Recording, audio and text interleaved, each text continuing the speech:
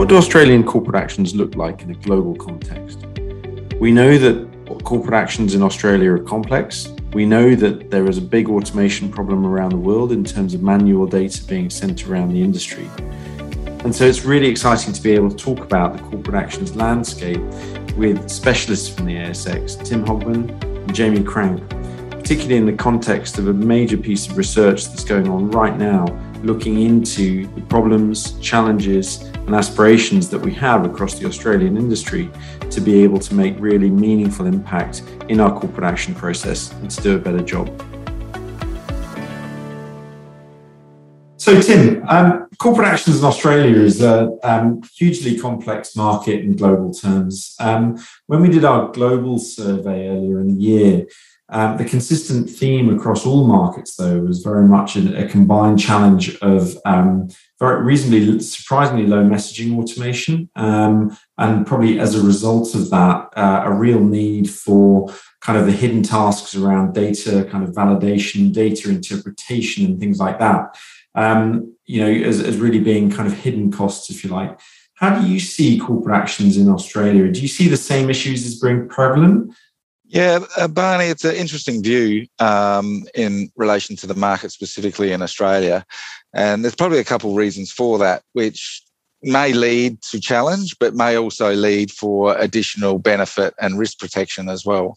So, you tend to, where you increase the sophistication or you try and reduce risk, that can introduce challenge, I think. And if I look back at Australia's post-trade market, specifically in the equity space, we have always been an early adopter of ways in which efficiency, better data provision, more timeliness of information can be provided.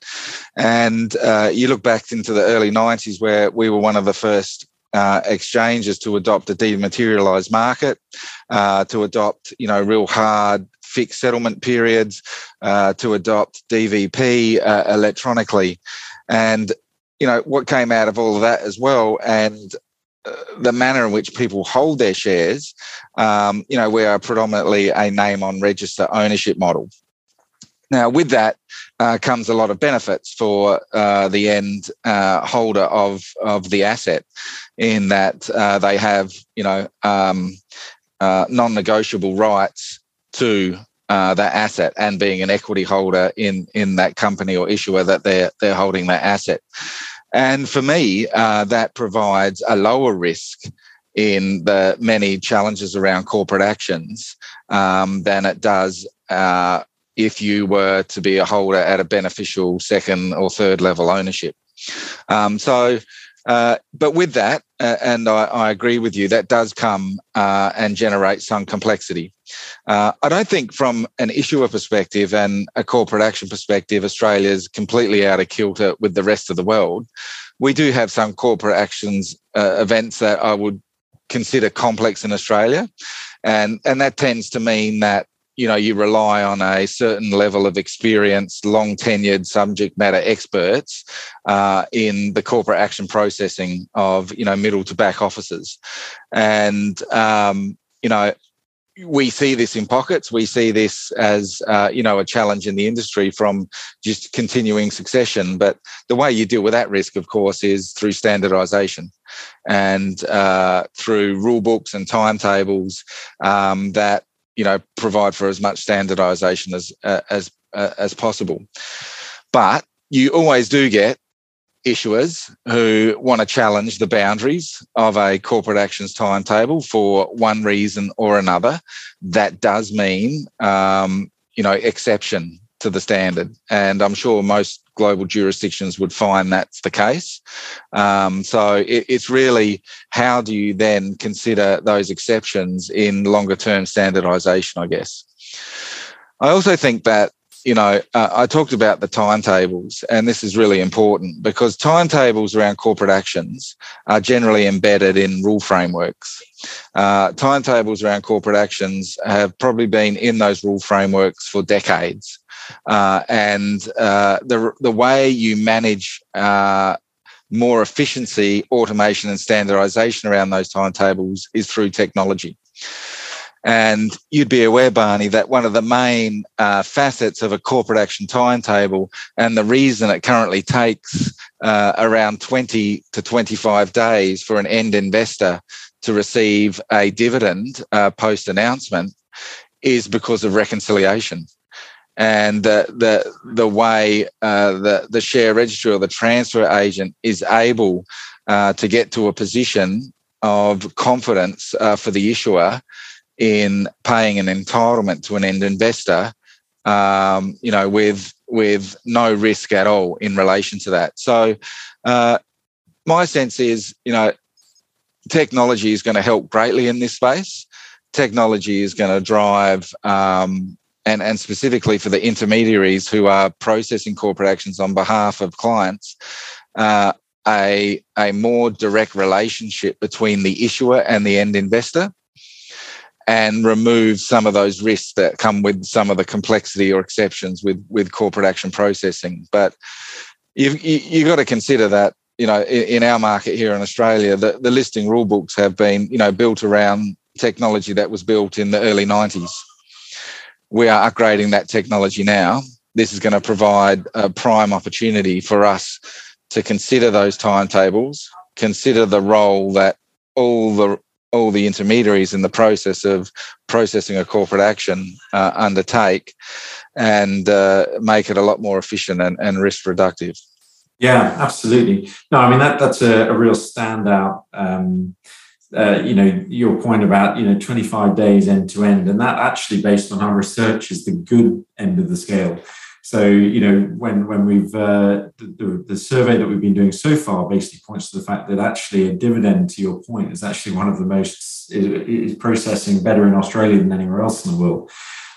So that's what good looks like at the moment. So as you said, there's a long way to go in terms of removing and simplifying the reconciliations piece. But and you take that as good, and you add up all the interest foregone, and you extrapolate that over 20 years of dividend payments, and you extrapolate those 26 days across pension funds and super schemes, etc. That's not an immaterial amount of interest that has been foregone. Yeah. And this is all because the need to reconcile, the need to curate data, the need to communicate to end customers, and the need to manage for exceptions. Yeah. Now, technology can solve for all those four facets of the chain. And, we just haven't been in a position where we've invested as an industry, I feel, to address some of those concerns. And it's been left on the shoulders of, as I mentioned before, a small number of subject matter experts in share registries, in custodians, in broking back offices to take the risk out of the equation. But that shouldn't be the case. Yeah. And I think, when you picture it as you describe, where you've kind of got basically you and I as the pension holder, ultimately losing that kind of imputed interest every day, 25 days worth for every single dividend, for example. You've also got, you add to that just the simple cost of actually the cost not only of basically of kind of reconciling, but of interpreting the data, moving it from system to system to system, cleaning it up, making sure it's fit for purpose, and ultimately making sure it's kind of investor ready. And that's one of the things that strikes me is obviously in Australia, you've got franking, you've got other things that many people in the world absolutely love dealing with when they come to an Australian stock in a portfolio. But I think, the cost of carrying the data alongside the imputed, as you said, the opportunity cost of the income ultimately are two huge chunks of cost, both of which ultimately, I guess, have the same conclusion, because ultimately, as you said, technology, removal of the reconciliation burden, also consistent data platform across all of them. It's almost as if you guys have got an idea in mind of where this ends up. Yeah, and you sort of put yourself, I think, in the shoes, and you have to, of both the issuer and the investor. I mean, the dividend's a good example for the investor driven, and making that a far more attractive investment opportunity. And there are lots of investment opportunities these days, and people can choose to go into stocks or property or whatever they think is the right place for them. The consumer outcome these days, and it's driven by the large technology firms is one of almost real time. I mean, if I buy something online now, and that might be some clothing or some coffee pods or whatever, I can generally get them delivered to me in the next day or even the same day. I mean, that's the consumer experience people are expecting. So you need to take that consumer experience, and that should be the same in financial markets. So 26 days to get a dividend, I mean, please, that's not an attractive investment proposition. For an issuer, 20 to 30 days to raise capital, I mean, there's not an attractive proposition for an issuer. I mean, we've got to look at both parts of it, and both of those, that's where it all happens. You've got the issuer and you've got the investor. One wants capital, the other one wants return and investment, and they have it. So you just need to bring them together, and you need to remove the friction around what that means to be an asset holder. Yeah. And so what about, without meaning to focus too much on, as I said, the easy bits, the dividends, what about the other end of the scale, things like spin-offs, rights issues, that kind of thing, where, the dependency and the reliance on those subject matter experts, not only to basically to evaluate, but also to interpret what's going on. From a workflow perspective, how do we make a dent on that side of the industry? Because obviously that's the kind of thing where there's much more recourse to the PDF, much more recourse to kind of other information. What's the workflow on that side, do you think, that we can really aim to address? Yeah, what we have done in Australia is we've put the onus on the issuers to provide the information to the industry in a standardised form. We've done that through the provision of templates for which issuers then have boundaries in which they can, I guess, lodge corporate events that are compliant with our listing rules timetable. So we've tried to make it as easy as possible for the issuer to provide that information in a standardised format. And of course, once you've got that, things like straight-through processing become far more achievable. But you do get complex events that become very hard to standardise, and I think this is where you're getting at. And some of the prescriptive requirements of issuers when they announce events become quite challenging, and I'll give a few examples of those in a minute. But we've sort of worked to the old 80-20 rule of coming into play. And so if you can automate the majority and accept that there's going to be a minority of some exceptions or manual processing. Now, that's still not ideal, but we get it. So in Australia here, we think we've managed to achieve around 93% of straight-through processing of corporate action volume and notification, which I think's, a pretty significant outcome. Where we see complex events and where we see more detailed analysis required post the announcement from an issuer is where you may see that there's a connection to a product that might be listed or unlisted, where there might be a delisting attached to some form of the corporate event, whether the event is considered an official event or a supported event, whether it does comply with the listing rules or there has been a waiver granted. And waivers are something that, every market infrastructure would obviously consider, but also be very prudent about not wanting to create a precedent in such. So, because I think when you grant waivers, there's that huge downstream impact of both the trading markets and the post-trading markets as well in managing and have to deal with that. So, there's a number of reasons that drives, some of the non-standard or non-STP capability. But, our aim is always to obviously STP and automate as much as possible. Our challenge is in trying to understand that, I guess, that 7% and the impact on our intermediaries, and as to whether there's a cost benefit in challenging and trying to automate that as far as we can. Because there comes a point there where, a 1 in 2 or 3 year type of event, you may have to accept that the risk with that in processing that manually. Yeah, no, it's really makes a lot of sense that there's a kind of curve, isn't there, of kind of at the end of the day, that, there's, I suppose it's a flattening curve where you have very, very high returns for, you can get to your 93% quite quickly, but then every percentage point that you go up from there is probably is hard work in terms of chiseling away at, as you said, events that are very hard to standardize and keep changing, I guess. Yeah. When you look at, the ways of standardisation, we've moved our market here in Australia to ISO 20022, and that in itself was a huge uplift. And, this was certainly a requirement because, we didn't want to be a bespoke jurisdiction where there was this, specific proprietary type messaging in which, people received and had to comply with and had to support with technically, because that doesn't do you any favours now that it's a pure global economy. And, in fact, it's an inhibitor. And I go back to, patting ourselves on the back when I mentioned before that we were an early adopter of dematerialising the market. But almost in doing that, you're breaking the standardization of how your global investors, which are your most significant, interact with you. And the cost of interacting with you becomes, more than within other jurisdictions. And I've even heard, customers say to me, oh, it's all well and good that you're 10 to 20 years ahead of the rest of the world.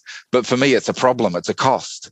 I want you to dumb your service down almost and bring it back, because I need these people here in Australia supporting, technically managing this, because it's not the same as it's done in, the rest of the world. Yet it is more efficient and it is more risk adverse, but it doesn't help out from a cost perspective, or a risk perspective. Yeah. No, absolutely. I mean, this is as you say, the great thing is that in deploying a 2022 message structure that actually has the issuers really bought into delivering this, properly logicized information. I mean, your immediate reaction is this is a panacea, everything's going to be great, but ultimately you've still got to run that through a 20-year-old infrastructure to actually get it, in and out to the investor in some reasonable time. The data model of that system is probably not even Swift based, I'm guessing.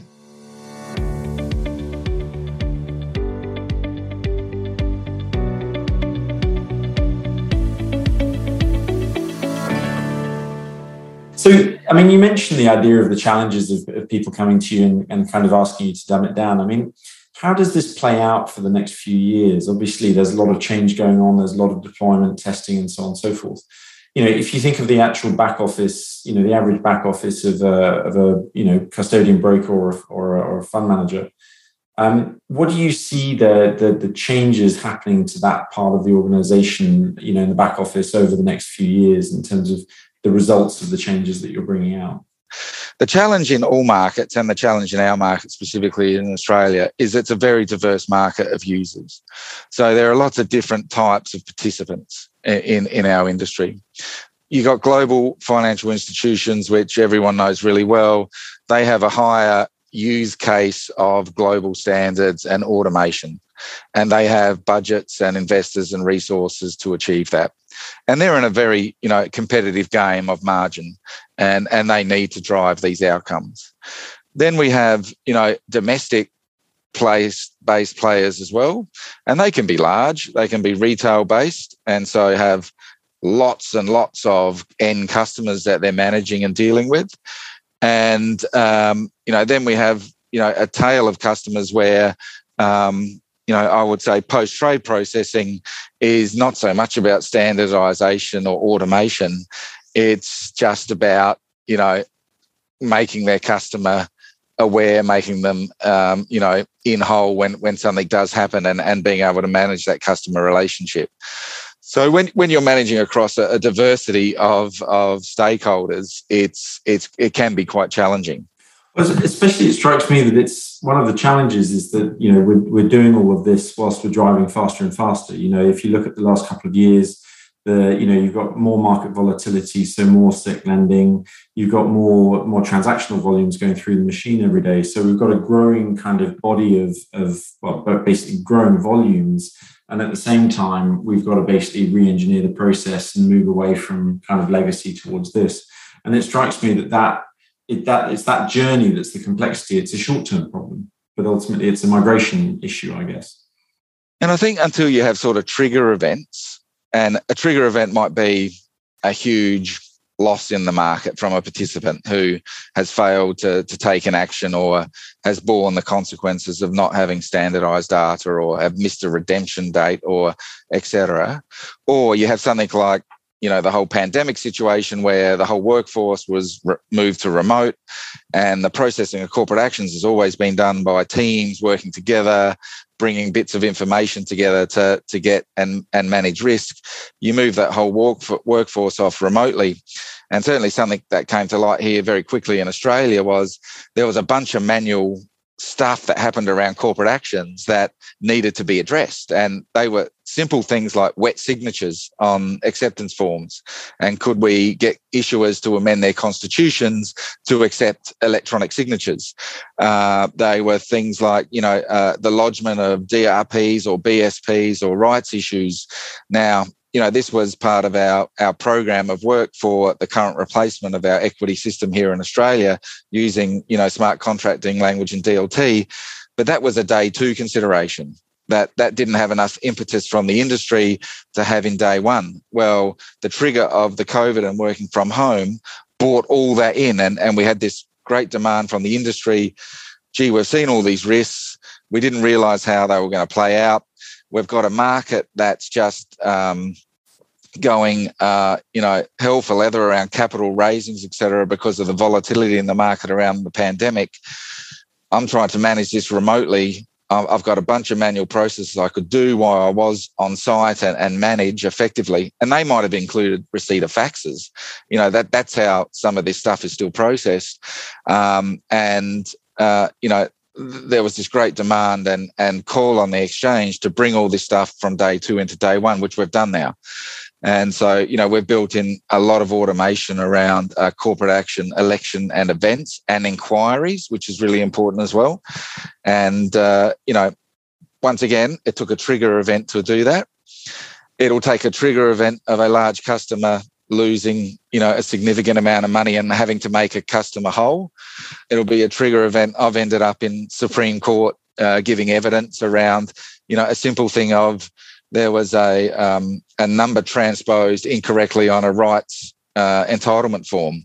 Yeah. And the cost, of that, the way that was processed through, the settlement cycle during a corporate event was challenged in court because of the ramifications of the loss. So, it often takes events, as we all know, to prioritise work. I think the whole COVID and working from home thing has been one of those trigger events and has made people really rethink about the risk they're bearing. Yeah. And we're also seeing that playing out, Barnaby, in the unlisted market now. Mm. So the equity market itself is quite advanced, and there's been investment and resourcing piled into that over the last few decades. The unlisted market that isn't standardised, although companies like Calastone have stepped in and done a good job of trying to standardise, messaging flows and the ability to send and receive different protocol messages. But, there's no rule book. There's no standardisation of how things are done. So There comes great risk for people. Yeah, absolutely, Tim. And thanks so much for running through that. From 25 days to get a corporate action payout to huge, great court case, challenges. The corporate action problem is clearly bigger and wider than I think any of us really realise. So thanks so much for running us through that.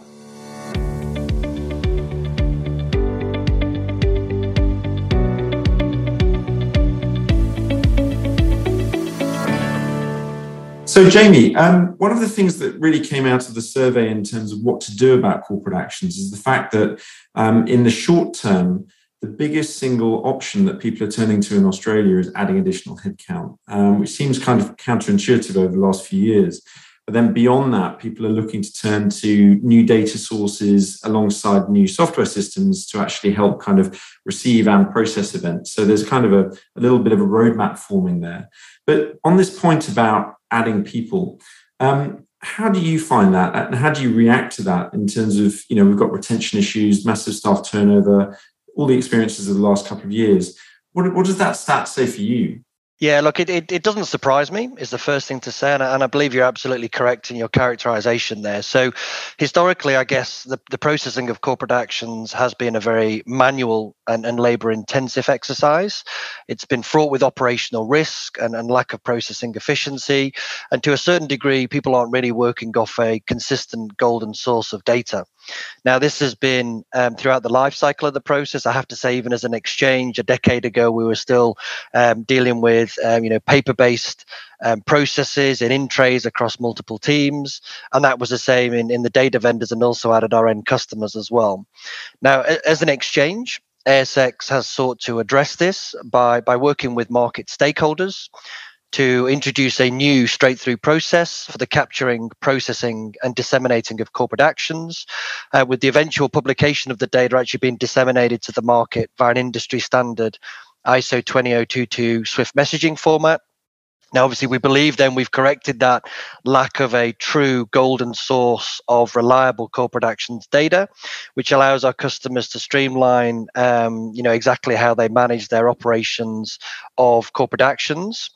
Now, we do believe not only will that negate the requirement to add more headcount within customers, but we also believe it will will provide the added benefit of allowing firms to actually redeploy existing headcount to more content-rich and complex areas of their business.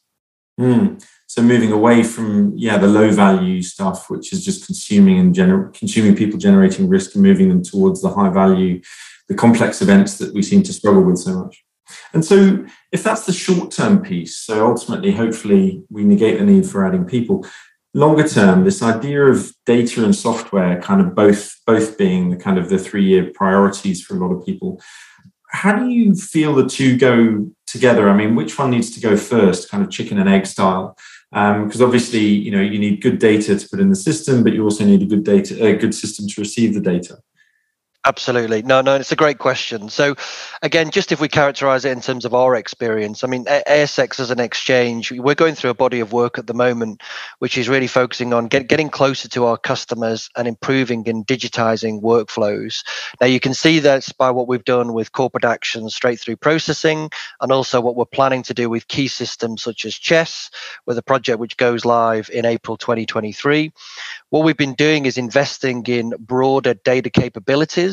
You may have seen we've recently developed a new data analytics system called DataSphere, which launched quite recently. DataSphere is specifically tasked with making previously unseen data sets available to the marketplace.